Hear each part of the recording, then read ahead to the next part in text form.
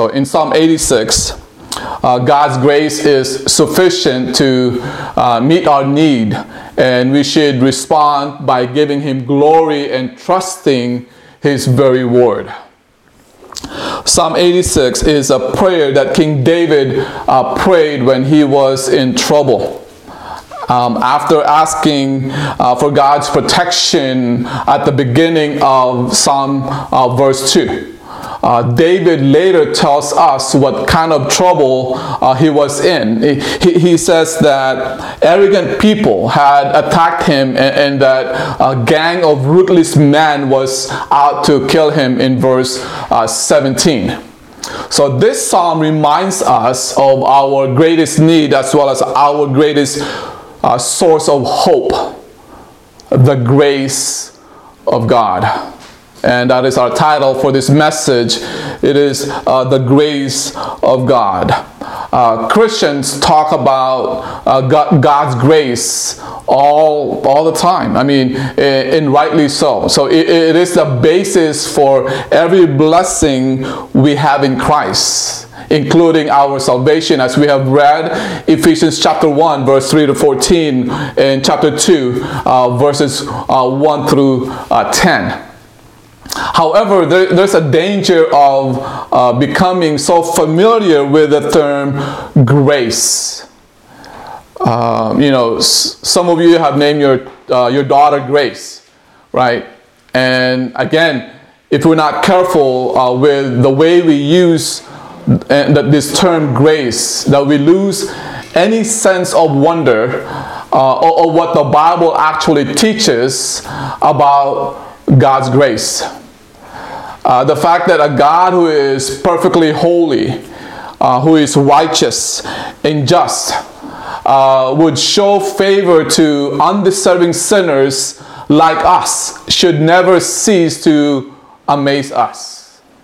And it should shape the way we relate to God and to the world around us. So this is where Psalm 86 has so much to teach us. So we'll consider three important ways God's grace should shape the lives of His people. The first thing I want us to look at is this. In verses 1 through 7, we rely on God's grace to meet our needs. We rely on God's grace to meet our needs. So if you turn your Bible once again to Psalm 86, 1 through 7, and this is what it says. Listen to the prayer of King David for our first point.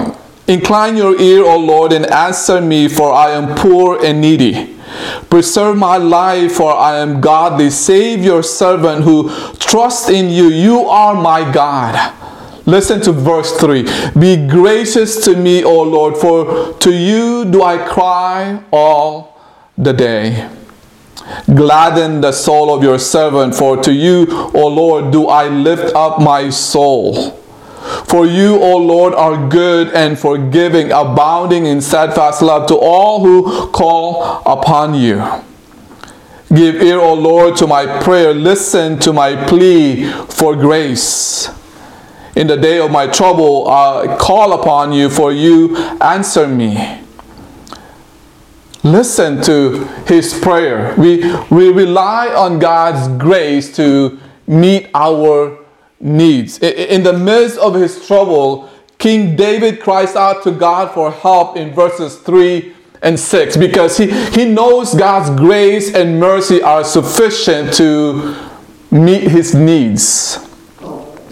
These verses are surrounded by 13 other petitions for God's grace and mercy. For example, David asked God to hear him, to preserve him, to save him, unite his heart, to gladden his soul, give him strength, teach him, turn to him, and show him favor. That's what David's, what he asked for. That's what his petition for God's grace and his mercy.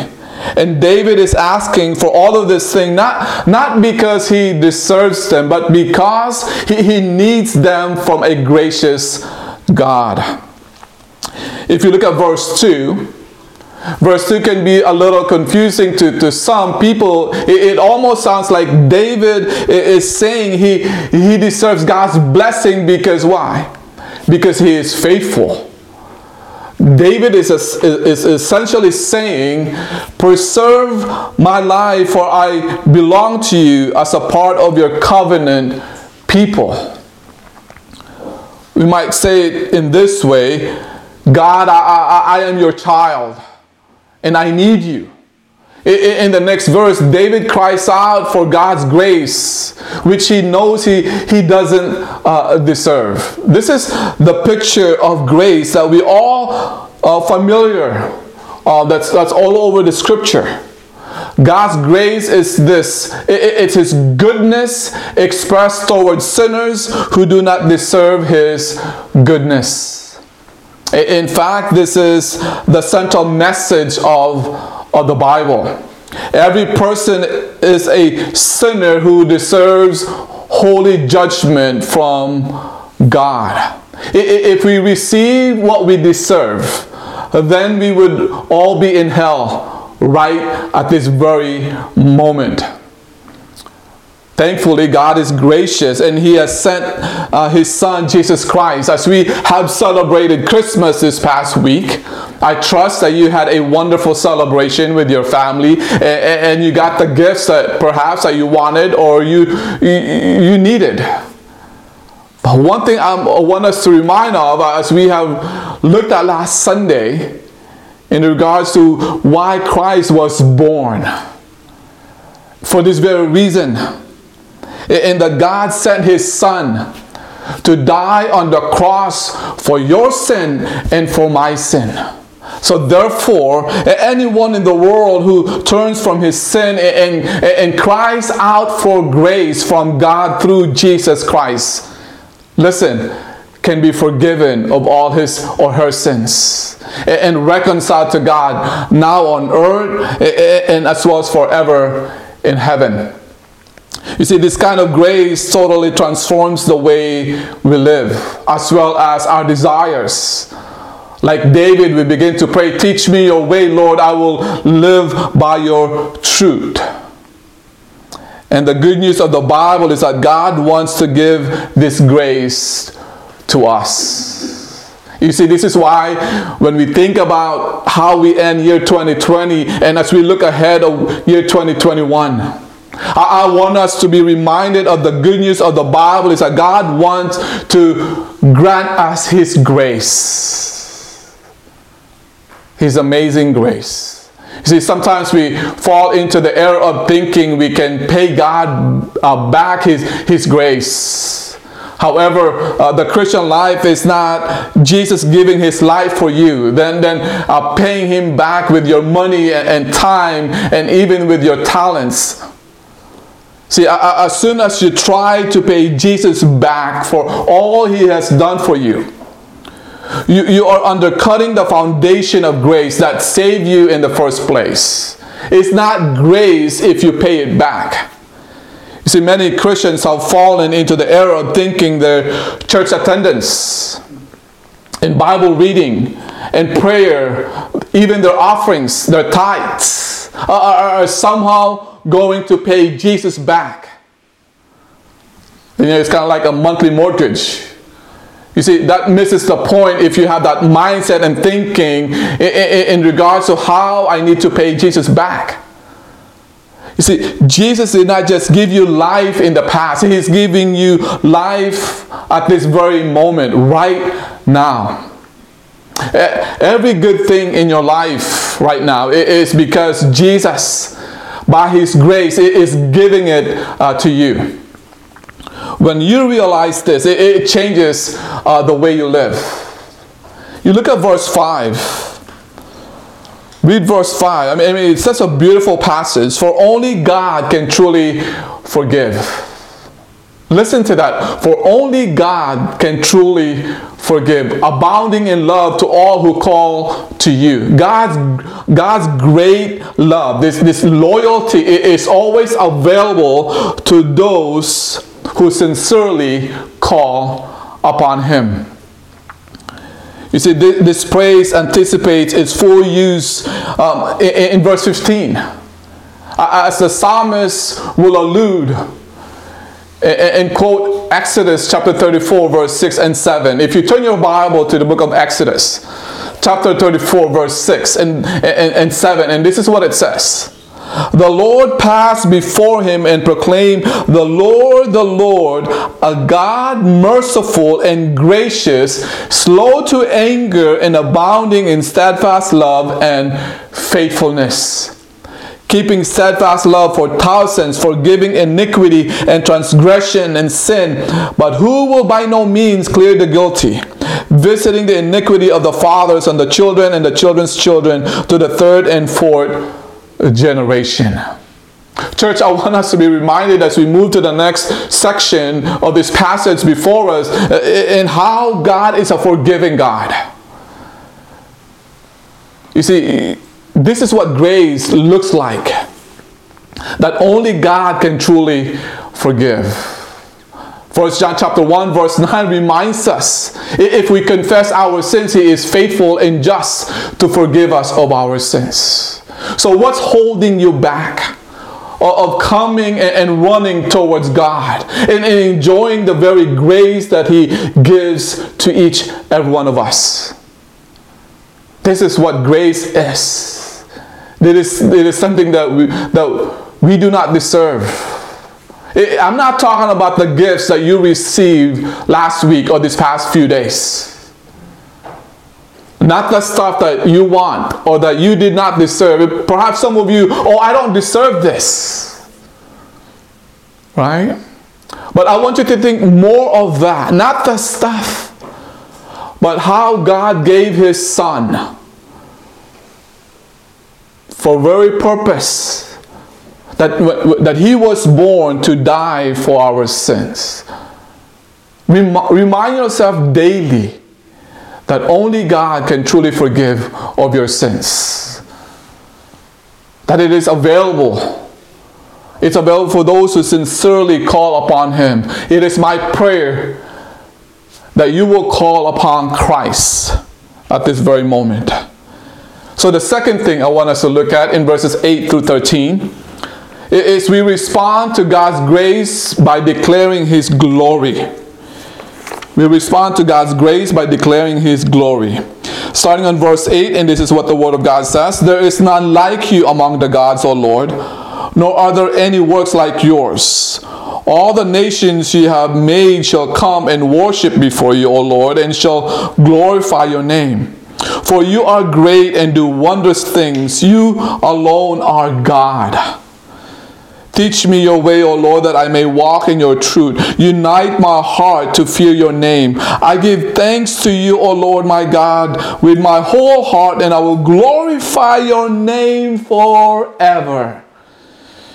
For great is your steadfast love toward me. You have delivered my soul from the depths of Sheol. Again, church, we respond to God's grace by declaring His glory. Man, what a great picture for us. 1 Corinthians 10:31 reminds us, whether you eat or drink, we do all things for His what? For His glory.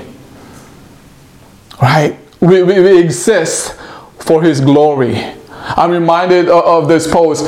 Man's chief end is to glorify Him and enjoy Him forever. So we respond to God's grace by declaring His glory. So some people view God's grace as a reason to treat sin casually. But this distorts Scripture's teaching. See, those who rightly understand and receive God's grace desire to praise Him. Listen again. Right? If you truly understand, if you have a right understanding and that you have received the grace of God, you should be praising God in your life, glorifying Him in everything.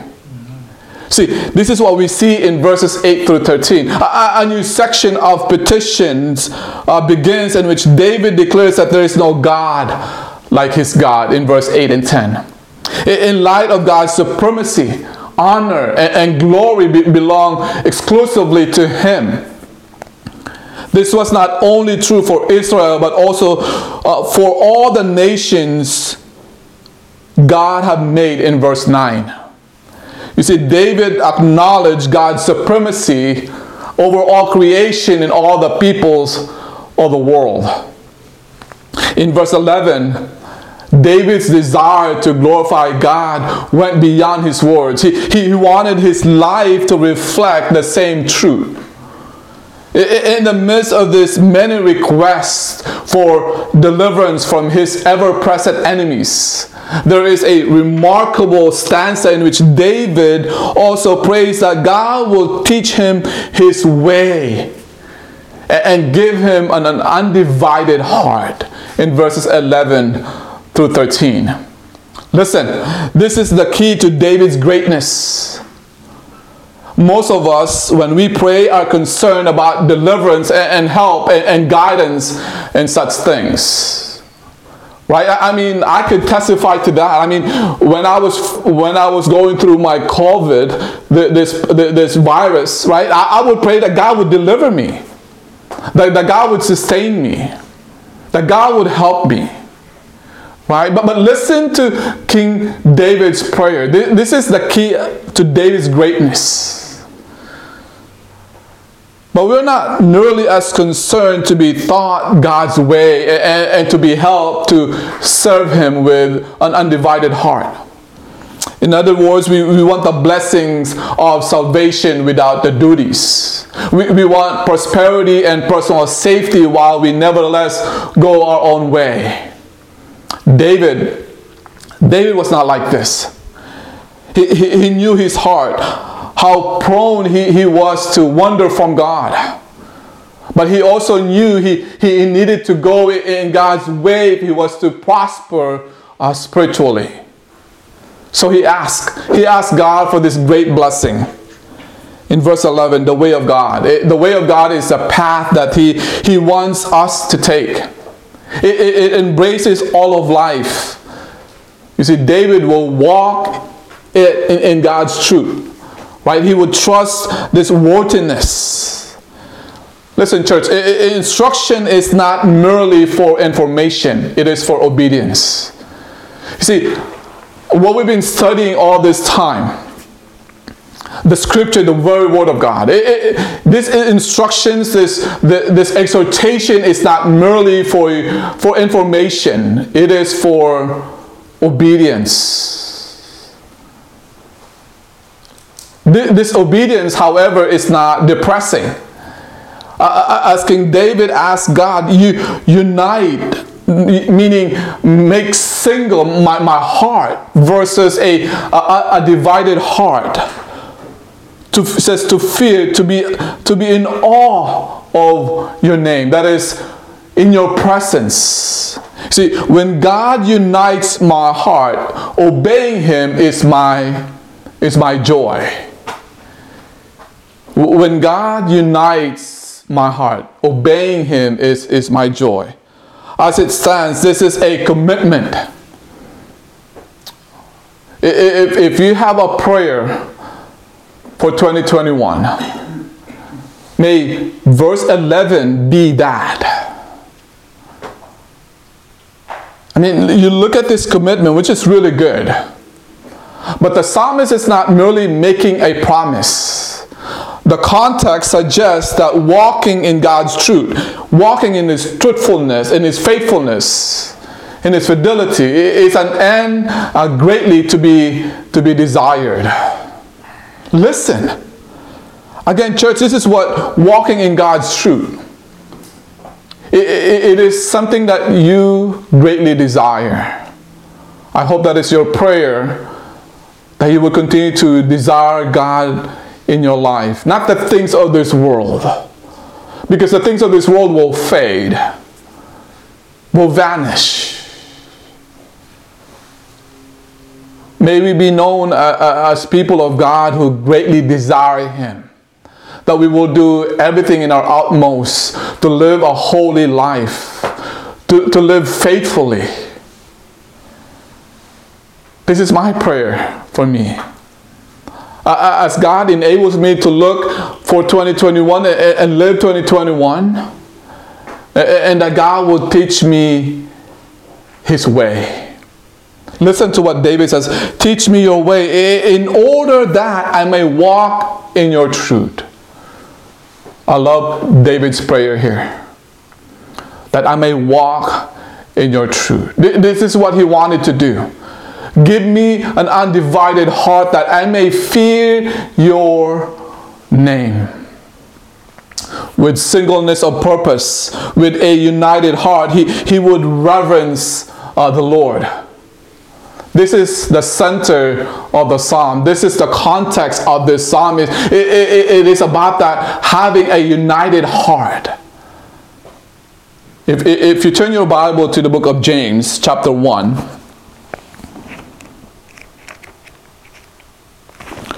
James chapter 1. The idea of a divided heart is like the double-minded man.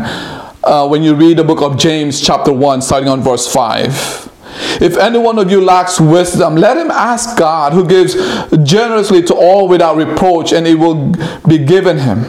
But let him ask in faith with no doubting, for the one who doubts is like a wave of the sea that is driven and tossed by the wind. For that person must not suppose that he will receive anything from the Lord. He is a double-minded man, unstable in all his ways.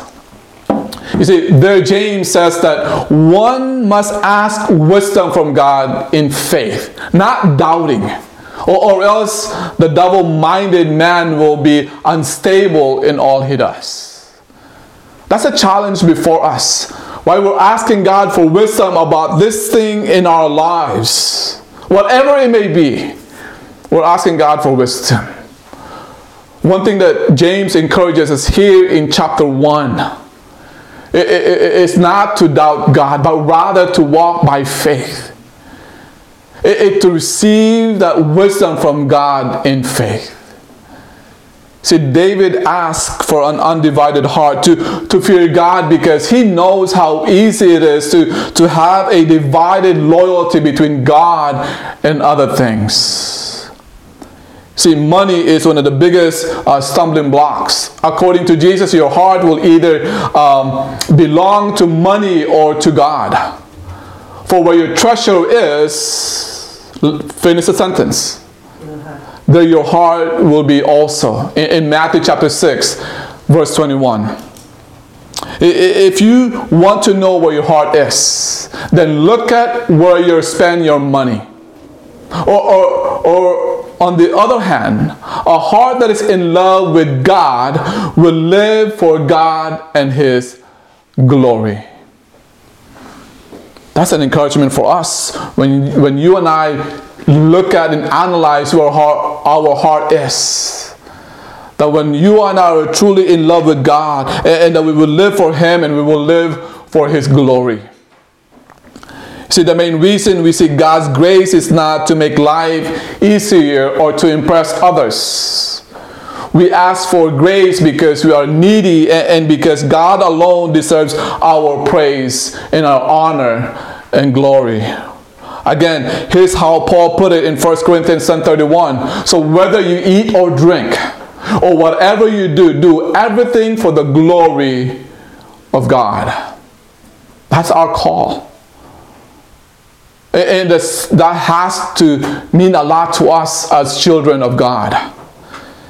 In verses 12 to 13, the desire to know God's way because he wanted to live it precedes his commitment. It says, I will praise you, O Lord my God, with all my heart. His praise will reflect that joy.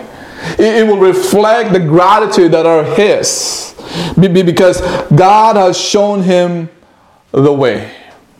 It will also be an expression of thanks for the deliverance from death that God had at some time granted or would grant to him. And for our last point, in the final section of this psalm, verses 14 through 17, listen to his prayer in verse 14 through 17. O God, insolent men have risen up against me. A band of ruthless men seeks my life, and they do not see you before them. But you, O Lord, are a God, merciful and gracious, slow to anger and abounding in steadfast love and faithfulness. Turn to me and be gracious to me. Give your strength to your servant, and save the son of your maidservant. Show me a sign of your favor, that those who hate me may see and be put to shame, because you, Lord, have helped me and comforted me. See, in the final section of this psalm, in verses 14 through 17, King David asked for deliverance from those seeking to kill him in verse 14. Once again, David grounds his appeal in God's grace in verse 15. It says, but you, O Lord, are compassionate and gracious God, slow to anger, abounding in love and faithfulness. Again, you kind of look back in the book of Exodus chapter 34 as we have read that earlier on. See, God has the disposition and the power to what? To help. He's compassionate and gracious, long-suffering or patient. He is full of mercy, right? That's his covenant love or loyalty or even faithfulness. This knowledge about the attributes of God was for the psalmist an heritage from Moses in Exodus 34. When chaos sets in, it is God who is certain and consistent. So David rests in who God is. So it's important for us, for you, to study the attributes of God. You know, make that your goal this year, to learn more about the attributes of God. When you are going through difficulties and challenges and hardships in your life, see, those attributes, those characteristics of God will just come alive. When you think about the faithfulness of God, when you think about the truthfulness of God, when you think about the mercy and the grace of God, and that He's all-knowing, that He's all-powerful, you need to know those things. Not when you are in the midst of your trials, not in the midst of your difficulty. Study them now. Study who God is. Don't be satisfied with 5-minute devotional studies. Go beyond 5 minutes. Meditate upon the truth of God. Know Him for who He is. It's so important for you to know who God is. So make your goal this coming year, once again, to do what?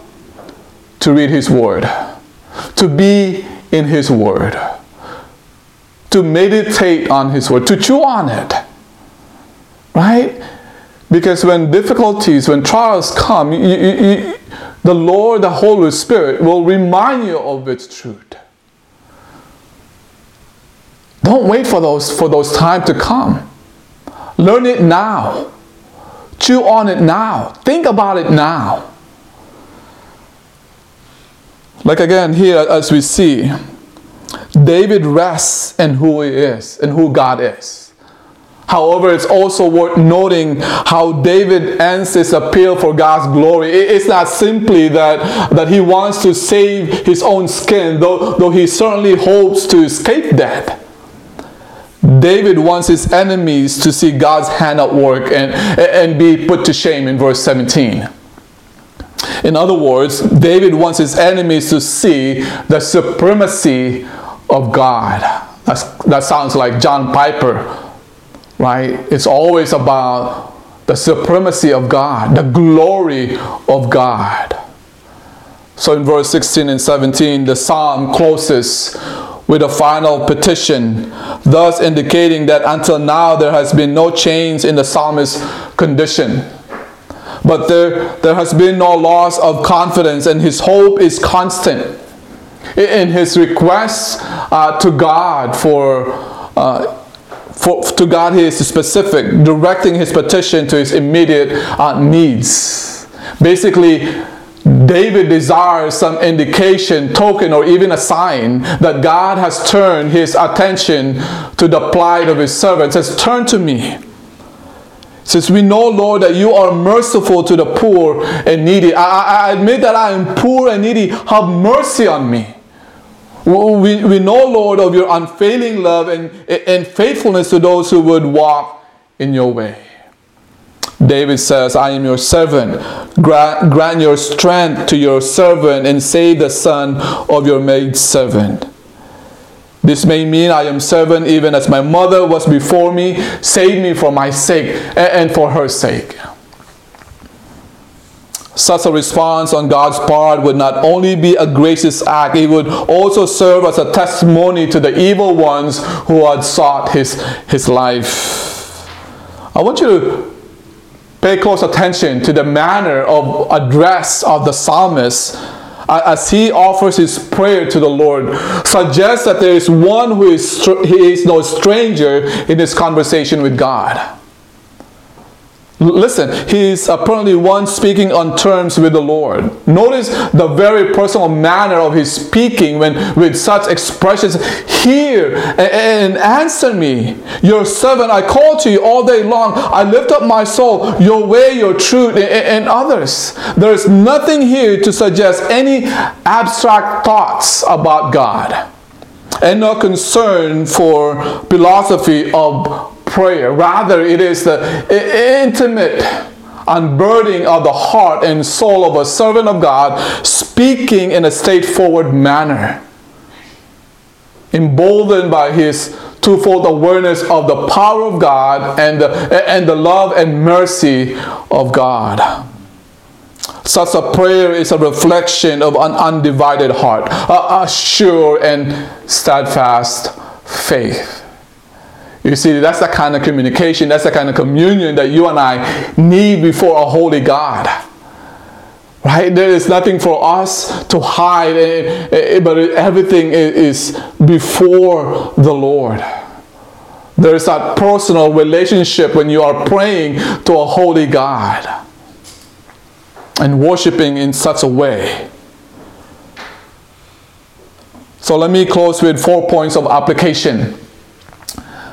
The grace of God is such a tremendous and all-embracing theme that it applies to virtually every area of life.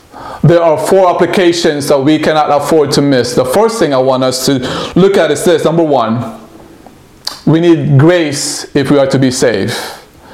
We need grace if we are to be saved. This can never be said enough, simply because we do not think this way naturally. We think in terms of justice, supposing ourselves to be deserving. But we are not deserving. If we are to be saved, we must plead. We must plead for God's grace. Israel needed grace. Moses and David needed grace. You and I need grace. Apart from grace, we will what? We will perish. So number 1, we need grace if we are to be saved. Number 2, God is a God of grace. Here's the good news.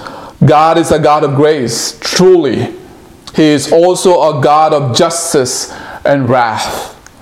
Sin will be punished. The wrath of God will be made known along with His great attributes. But God emphasizes grace. He offers grace.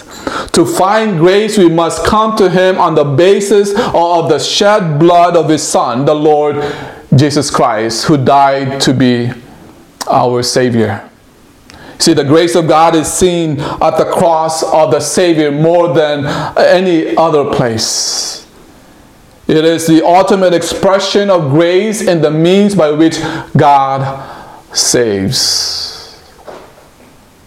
Number 3, we can appeal to grace. The grace of God is not compelled in any way, otherwise it would not be grace. But that does not suggest that we cannot appeal to it. We can. The scriptures are full of such appeals. Our psalm is one great example. The scriptures even tells us that it is through appeals to grace that grace may be found. Remember the tax collector in Jesus' story. He knew he was a sinner.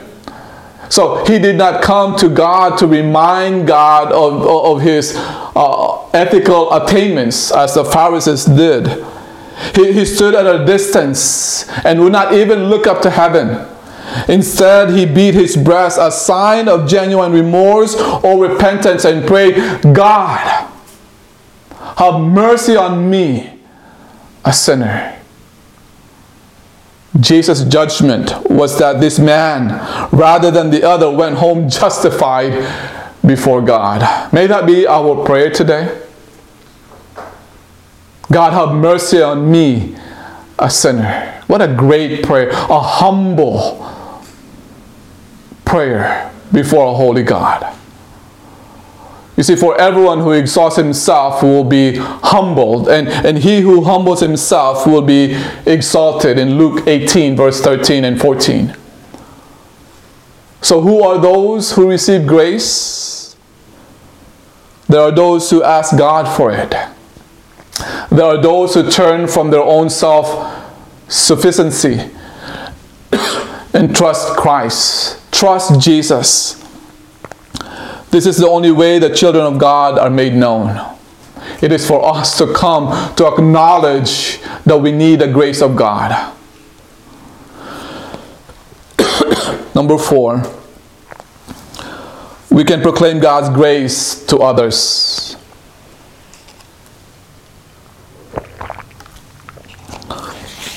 We can proclaim God's grace to others. You see, God's grace, God is sovereign in salvation. Amen? He has grace on whom He wills to have grace, and has compassion on whom He wills to have compassion. But God is also a gracious God, and there's nothing in the Bible to hinder us from saying this as forcefully as we can. His very name is grace. Because His name is grace, we can assure others that if they will come to Him through faith in Jesus Christ, which is how He has made His mercy, His grace possible, as well as to make it known, they will find it. See, God has never turned a deaf ear to one who has truly asked for grace. He has never rejected who has believed on Jesus Christ. If a person believes and comes to Christ, he will find God, she will find God to be exactly what the Bible declares Him to be.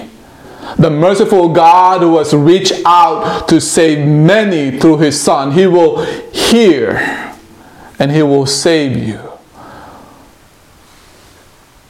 And may this be an opportunity for you to consider the grace of God in your life.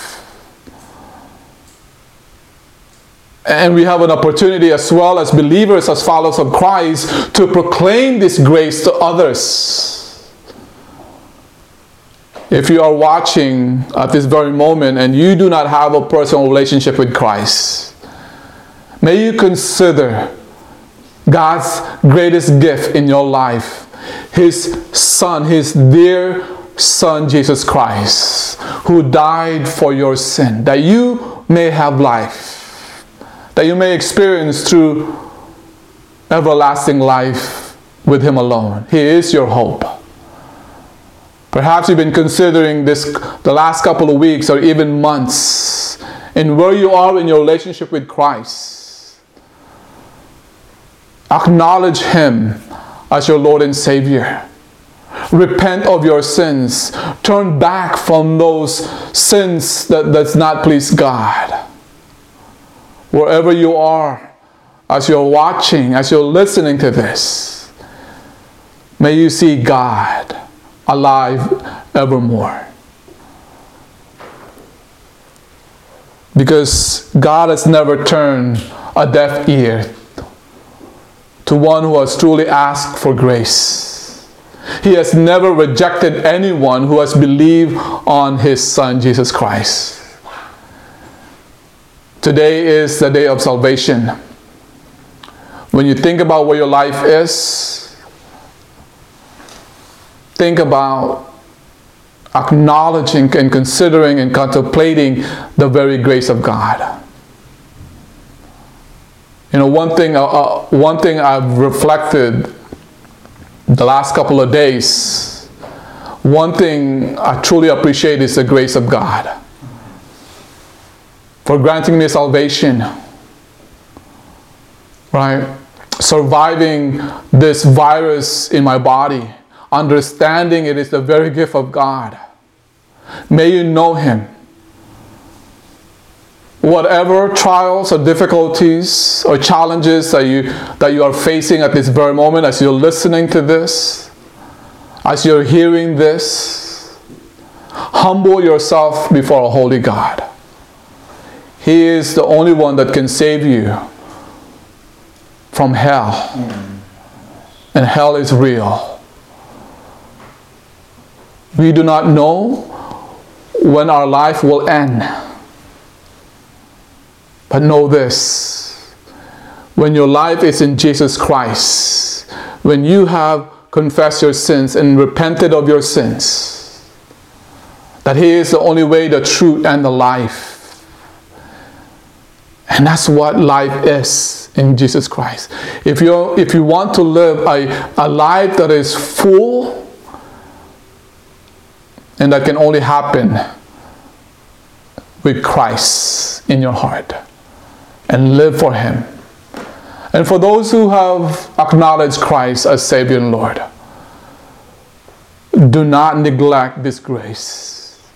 Remind yourself of the grace of God in your life. Not just there when God opened your heart, when you received His salvation, when you started walking with Him. If there's no joy in your life, if there's no excitement in your life being a follower of Christ, and then there's something definitely wrong. Look back to verse 11 in what King David had prayed for. And what David desired, greatly desired in his life. It is to know Him, to live for Him. It reminds me of Paul says in Philippians chapter 3 verse 10. That I might know Him and the power of His resurrection.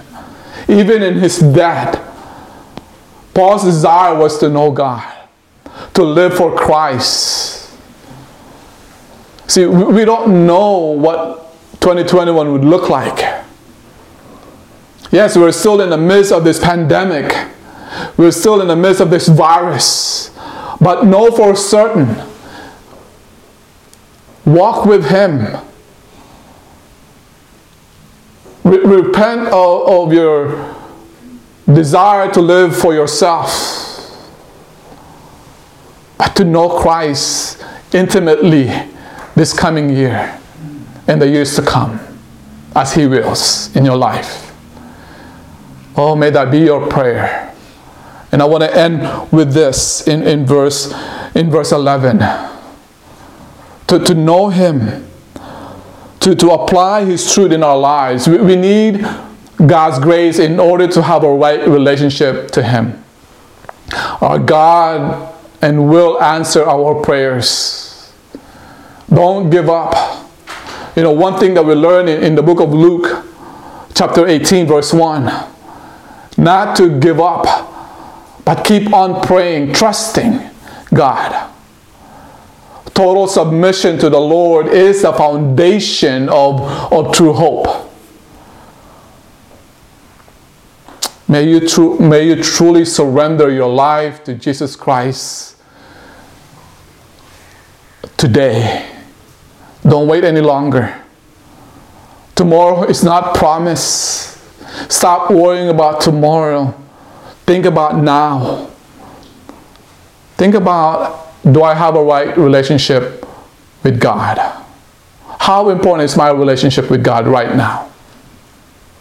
Let's pray. Our gracious Father, we are totally dependent upon You. You alone is our God. May we trust in You and only You. God, You are so good. You are faithful, You are forgiving, and You are more ever faithful to us. You are merciful to us. Lord, teach us. Teach me. Teach your people to walk in your ways, as King David had prayed.